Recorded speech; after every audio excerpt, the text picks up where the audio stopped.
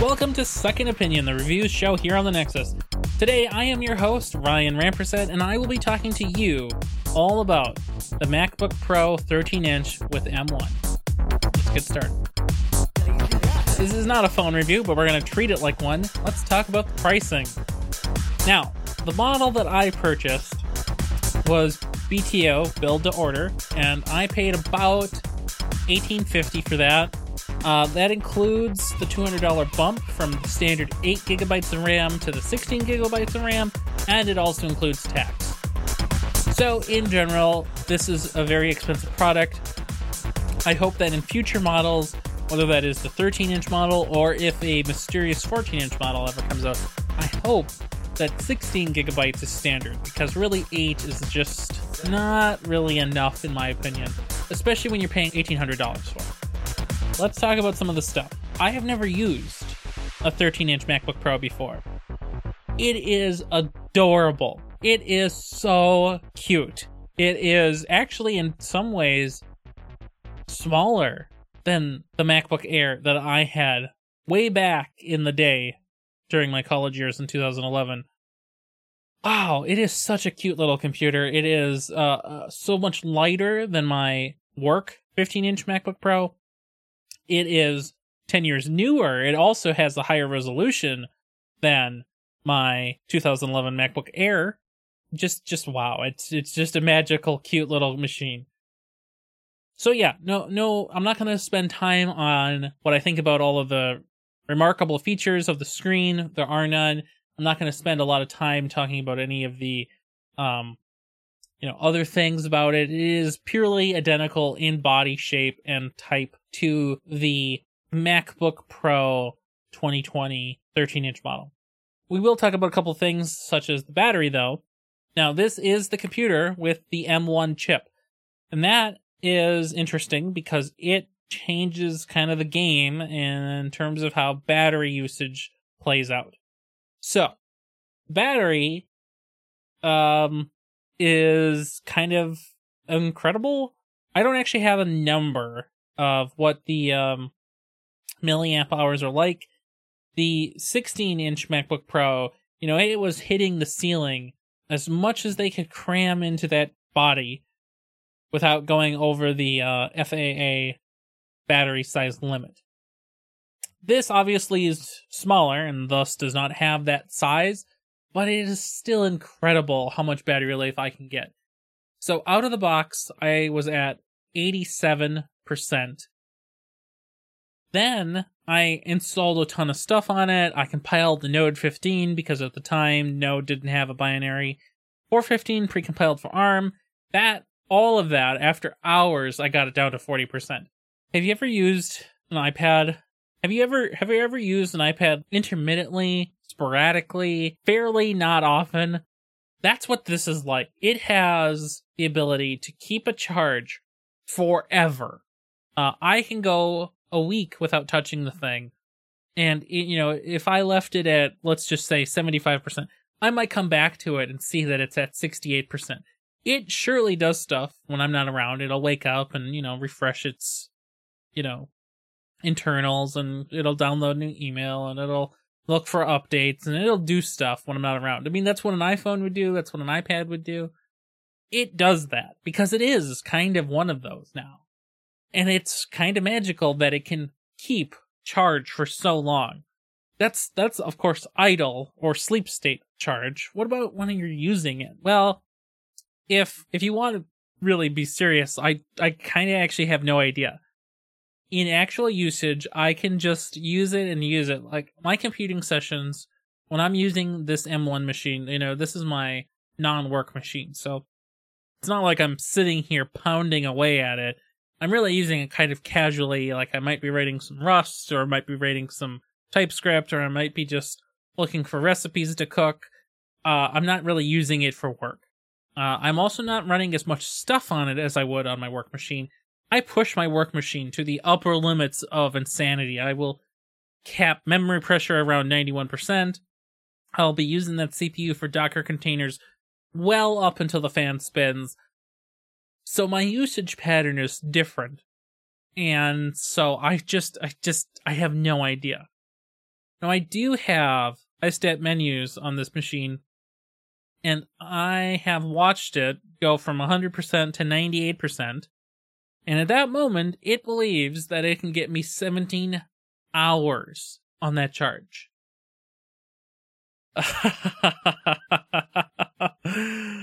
Oh, it's magical. It's purely unbelievable how much capability the chip has combined with the battery size that's in there.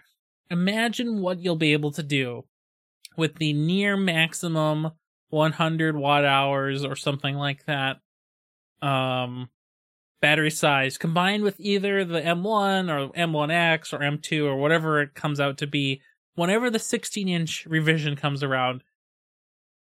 I mean, what is it going to say? You're going to get 35 hours of battery life on this one charge? Oh, it's going to be incredible. Okay, well, we're going to just breeze through a couple of these other topics. There are 2 ports, and only 2 ports, plus 1 headphone jack, actually. Surprisingly, there are only 2 Type-C ports on the left-hand side, coming from a MacBook Pro and dated to use for work. That's kind of annoying, because if you move anywhere, you can only loop this wire around you so many times, and it's kind of annoying that you can't just reposition it.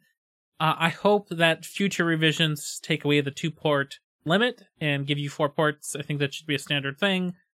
2 ports on each side. It's better for ergonomics. It's better for resiliency. You can actually use the proper number of things. Yeah, okay. So that's all great. The speakers are fine. Get real speakers if you want to use it as a machine that needs to make sound or use headphones. This computer has a touch bar. A minor contrast between this and my MacBook Pro for work is the touch bar has a separate escape key, a real escape key on this machine, whereas the work one doesn't, because it is a 15-inch model from 2017.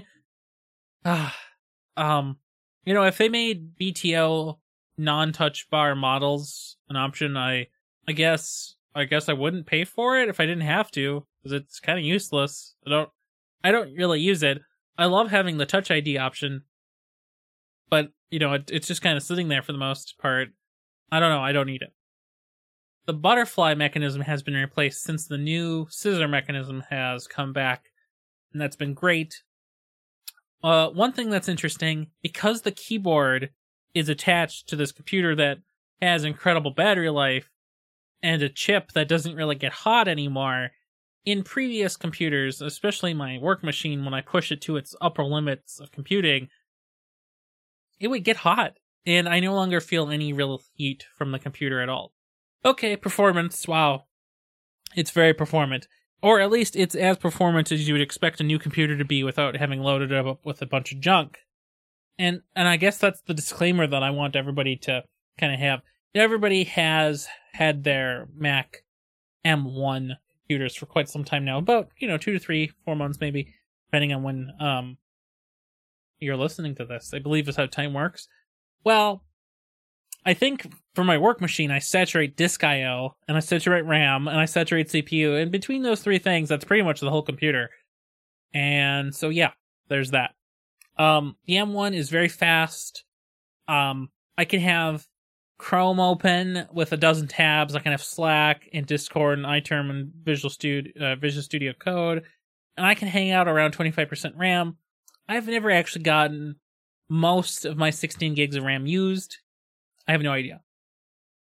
Now, this is an M1 MacBook Pro, and being a MacBook Pro, it has a fan. I've never actually used the fan for anything regular. I did have the fan turn on twice. I don't remember what the second time was for, but the first time was when I was compiling Node. If you don't compile Node, I guess your fan won't ever turn on. So that's cool. Very much also like an iPad, it has instant on capabilities. My work machine, it lags out whenever I have to hit the fingerprint reader for Touch ID. But this machine, you open the lid, you touch the sensor, and you're in. You're good. If you have an active session, of course, it'll even just open you up, if you've configured it that way, to the actual instance of OS X. I mean, Mac OS. It's never going to change. Yeah, wow, it's just great. Okay, well, we can't talk about performance without also talking about the war game. Now, the war game is a benchmark that I made. It is admittedly a silly benchmark that I started in high school, and I've iterated on it throughout the years, and it's a thing. Well, my AMD Phenom 2 945, which was released in the second quarter of 2009, that is more than 10 years ago now. It gets a score of 48 in the war game. Now, again, like any benchmark, these numbers are meaningless in isolation. Only in comparison do they matter. Well, I am pleased to announce that the M1 MacBook Pro gets a lot more than 48. Gets 403. So, what does that mean? Well, that means in 10 years, the silly benchmark that I made performs 10 times faster. That's incredible. Truly, it is just truly incredible. So the performance is really good. Is there anything bad about it?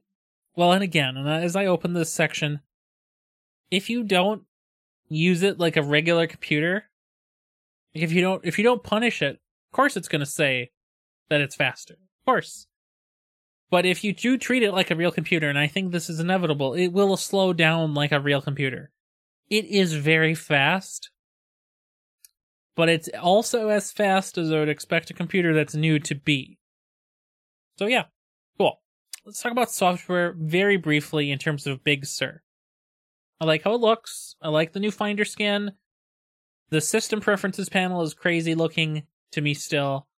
And everything else, aesthetic changes aside, are fine. I have nothing to note, nothing to nitpick, because it's fine. I actually kind of like it better in some ways because it's a little flatter and like a little less leopardy. It deviates from the leopard aesthetic quite heavily now. On the software side, development is actually more important than the OS sort of look and feel. Can you develop on this machine? Is this machine suitable for work? No. Don't use this thing for work unless you only make iOS apps with it. Hobby time is different than work time. You actually want things to work for work, and for hobby stuff, it doesn't matter as much. It will still initialize Git on its first usage. You can use the Xcode select tools to install a bunch of stuff. That's great. Visual Studio Code had an exploration build. It may have a mainline build available for it, but it hasn't told me, so I haven't upgraded. Also, I don't like upgrades. You can install the latest version of Brew with native M1 support. However, many installables through Brew, whether that be a CLI tool or a UI tool, they may not have native M1 builds, so you might have to run those in Rosetta mode, which is fine, but it is something you have to sort of experiment with. Did I mention that I compiled Node for some reason? Well, at the time, there was no Node 15 ARM binary available, so I had to compile it myself, because I'm a crazy person.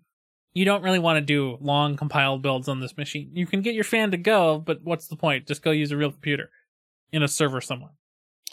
And finally, Docker works, kind of. There's a Docker preview, and you might need Rosetta for some images, and some stuff works. And that's all I can really say about that. I haven't really used the preview a whole lot because, again, I'm not really working on the machine. Rust works great. Node works fine in Intel mode with Rosetta. And that's all you really need to know. It's fine. We're going to transition now with these last few minutes into final thoughts. Wow, this is a good computer. Oh, it's just so nice to have another Mac around that isn't for work. I can code stuff without the fear of mega corporations breathing down my text editor.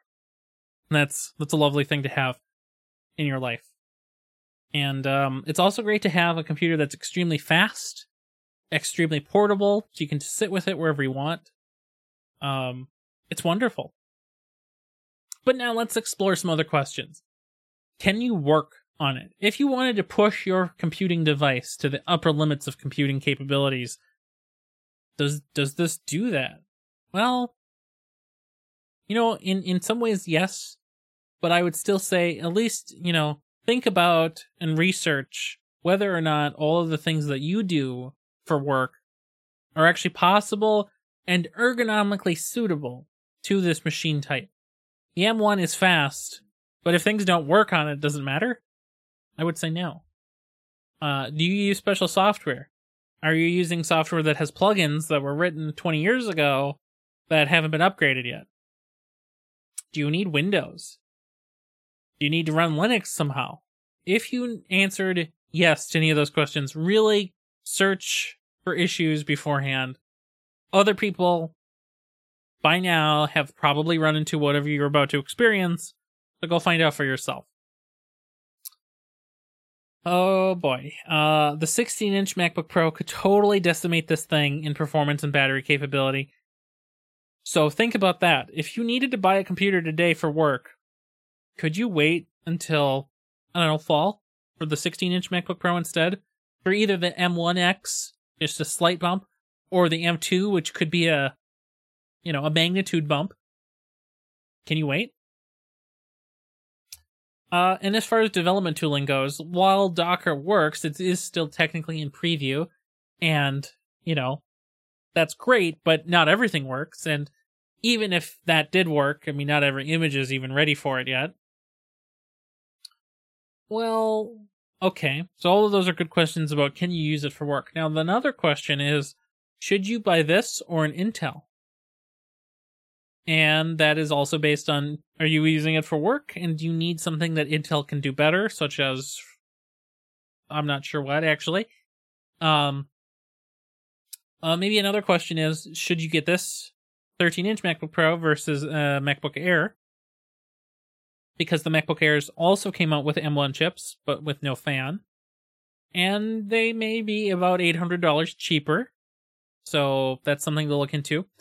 I wanted the MacBook Pro in case I needed the fan. I wanted to have that extra thermal capacity. If you're on a budget, though, don't feel like you need the MacBook Pro. The MacBook Air has the same M1 chip with maybe slightly different throttling settings. You're not going to really notice in general. You'll be fine. If you were going to buy a MacBook Pro earlier in 2020 and you decided to wait for the M1 chips, just buy the MacBook Pro. That's what you were going to get anyway. But now you made the choice. But make the choice based on if you're using that for work or not. If you're a student, right? If you're just a general student, if you're a college student looking for a computer to take to school, whether for the spring or the summer or fall, and you're not a programmer, I think you can confidently use the M1 MacBook Air without any issues whatsoever. I don't think there's any software that you'll be reasonably required to install that won't work. Most schools are using Google Docs. If schools are using Microsoft Office and O365, it'll work just fine. You'll be good to go. If you're a programmer or some other type of engineer, inquire about what types of software you might need, and or try to hold off until you get there and then find out what you need and then go make your choice. Whether that's Intel or maybe by then, hopefully compatibility is improved with that software, and then see. My final and parting thoughts here is wow, that is a really cute and good computer. I still think, and I will still say this, and this is really weird to say because everybody gushes and oozes over how good this chip is in this machine. But consider this. Apple has been putting high quality in-name chips from Intel into their, MacBook Pro 13 inches and 16 inches for many years now. But if you looked at the performance of those same chips on Windows in different machines from other OEM vendors, the performance might have been different there because of thermal capacity and other hardware-based decisions. I can't necessarily shake the feeling that the computer is as fast as it is, because I haven't loaded it with a bunch of garbage yet, but also because it truly is more performant. Whereas, if Apple had accommodated the the thermal performance and the power requirements and so on and so forth. For the Intel chips that came before this, the same performance could have also been available potentially. Now, I am not a professional spec reviewer when it comes to these CPU components, but I can't help shake that feeling because I have had other computers that outperform every Mac I've ever had that, of course, all run Windows, unfortunately, and they're all desktops, unfortunately, but they're still faster in many ways. What makes them faster? Well, they had a real CPU in it, a desktop part, with real cooling capabilities, and a real graphics card, and a real motherboard. But what if you didn't want all of that? What if you wanted a cute little computer on your desk as a Mac Mini, or if you wanted a really portable MacBook Air, or if you wanted a professional, capable, and still small MacBook Pro? Well, this is what that will get you, but I still can't shake the feeling that there's still something funny about how all that came to be.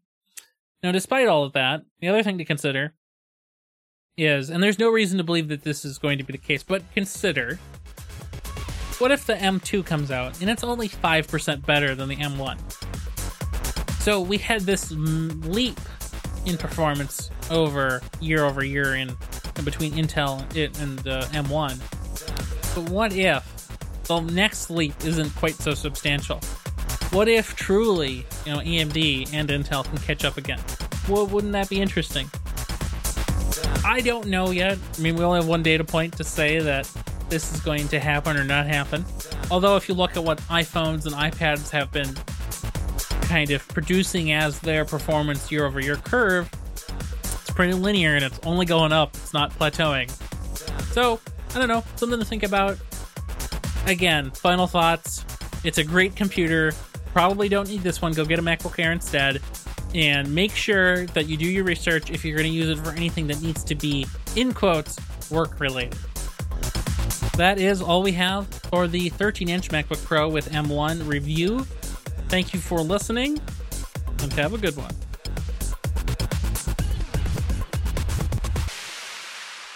The Nexus TV. Podcasts from the Technological Convergence.